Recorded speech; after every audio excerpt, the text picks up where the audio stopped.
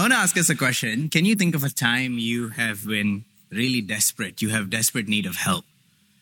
I can think of a couple of times when I play football as a midfielder, especially in the last year.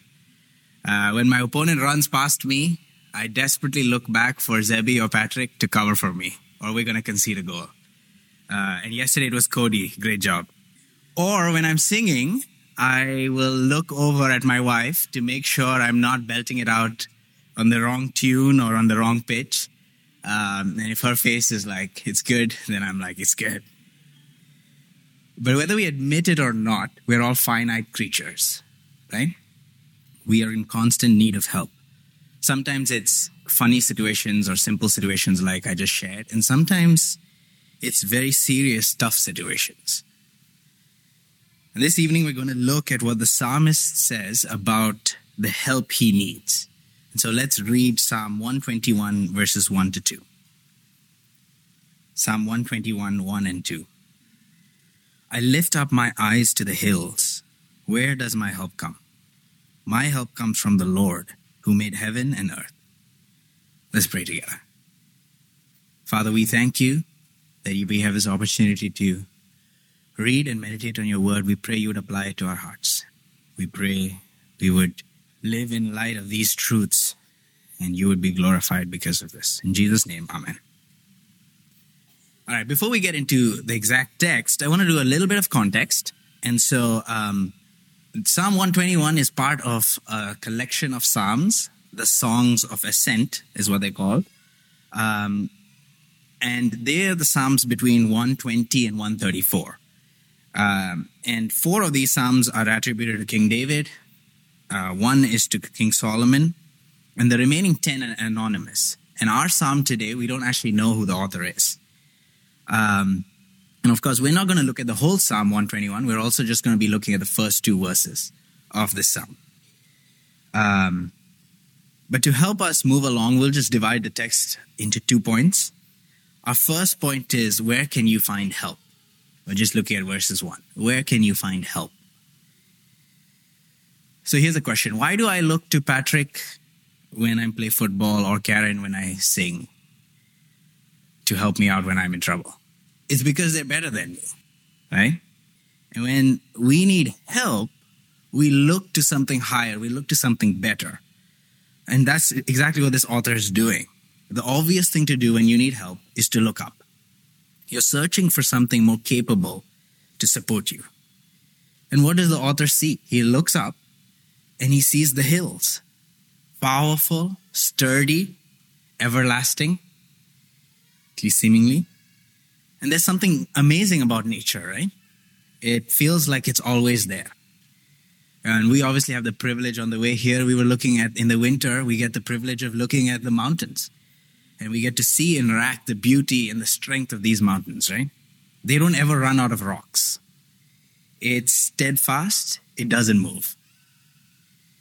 What comes to your mind when you think of steadfastness? Maybe it's that one friend who is never fazed by anything. Or maybe you think of your pastors who teach steadily, who shepherd the flock amidst trials of various kinds. Maybe it's that family in the church that has suffered many health struggles, but they continue to be faithful. They continue to love God faithfully. Maybe it's your dad who has been the guy who's never afraid, or maybe it's your mom who's that rock. I'm sure for some of you, it's Patrick on the football field, most of us, or Karen on the music team. Maybe we need to ask a question, what are our hills? What is something that portrays steadfastness? What gives you confidence? Maybe for some of us, it is our money. The amount of money we have in our savings account or in our investments. Maybe it's the amount of money so that we can live a particular lifestyle that we wanted to live. Many of us have come to this country to work really hard, not just for ourselves, right? For our families. And money does bring a sort of security for our families back home especially. But the question is it enough? Is all of that steadfastness and security enough? So our author today, he sees the hills, But the question still remains, where does his help come from? It's not the hills themselves that bring the help. Somehow the author is looking at these hills, and as sturdy and as steadfast as they are, as much as they might seem like they are the solution, they can't be the ones that ultimately provide the help. Now I want to ask you, have you come to this conclusion?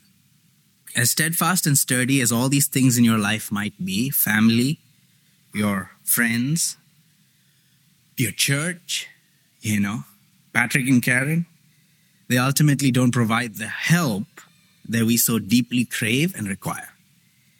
And so as strong as the hills are, there's a need for something more. So we got to ask the question, where can we truly find help in our time of deepest need? And that leads us to our second point. Who is the helper? So let us look at the first line of verses 2. The author of this text is not confused about where his help comes from. It is not from the hills themselves, but from the Lord. The hills point him to something greater. They can actually provide the help. So we got to ask the question, who is this Lord? And what are the ways that he can help that maybe the hills cannot help? The rest of the chapter, Psalm 121, talks about how and from what this Lord provides help. All the dangers and all the troubles that the Lord provides help. We won't look at that today, but we will look at who he is. He's the Lord, Jehovah, or Yahweh. We see that the author is actually using a personal name of God. This is not just a God, this is the God of Israel. He's not just any other deity. But we learn more about Jehovah from his actions, because his actions speak about his abilities. They give us insight into who he really is. Who is this God? He's the creator. He is the one who not just put those steady hills in place. He did so much more. He's not just a local God of a particular country or a tribe. He is the creator of everything that you see. But he's also the creator of everything that there is, everything that is unseen too.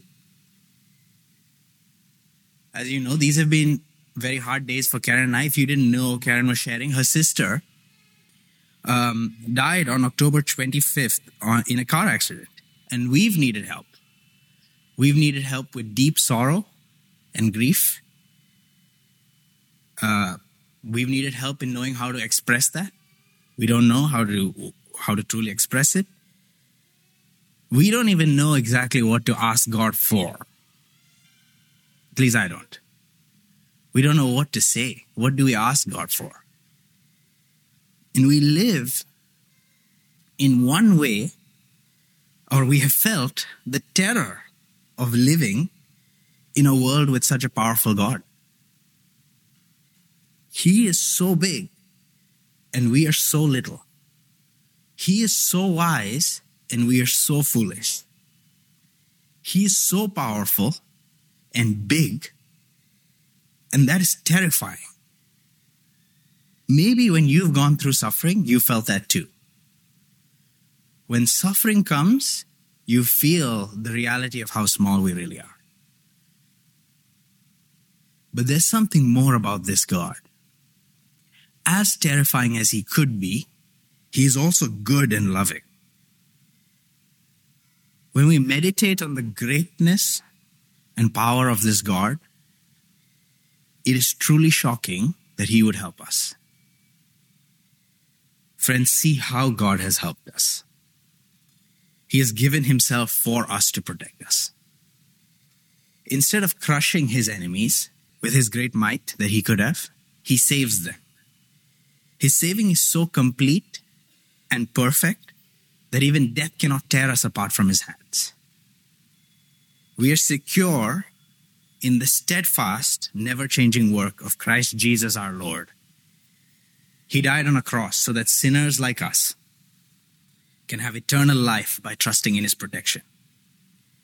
When we see him help us from our greatest danger, our sin and its consequences, we can be confident. This is what Romans 8:32 reminds us. He who did not spare his own son, but gave him up for us all, how will he not also, with him, graciously give us all things? And so with the psalmist, we can say, where does my help come from? My help comes from the Lord, the maker of heaven and earth. We are weak and finite, and we will always need the help of others. That is why it is a gracious thing from God to give us steady friends, faithful pastors, loving family who can help us. But remember, ultimately our help comes from the Lord himself. The greatness and the power of this Lord shows, it should scare us. But when we see what he did for us, that he would sacrifice himself for us, that he takes an interest in caring for us tiny creatures, that he would die on a cross so that we would not go to hell.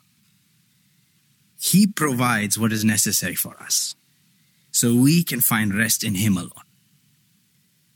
And so that's why we can say with the psalmist yet again, I lift up my eyes to the hills, and from where does my help come? It's not the hills.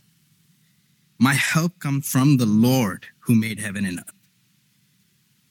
I hope that's where your help is. I hope that's the Lord you're trusting in.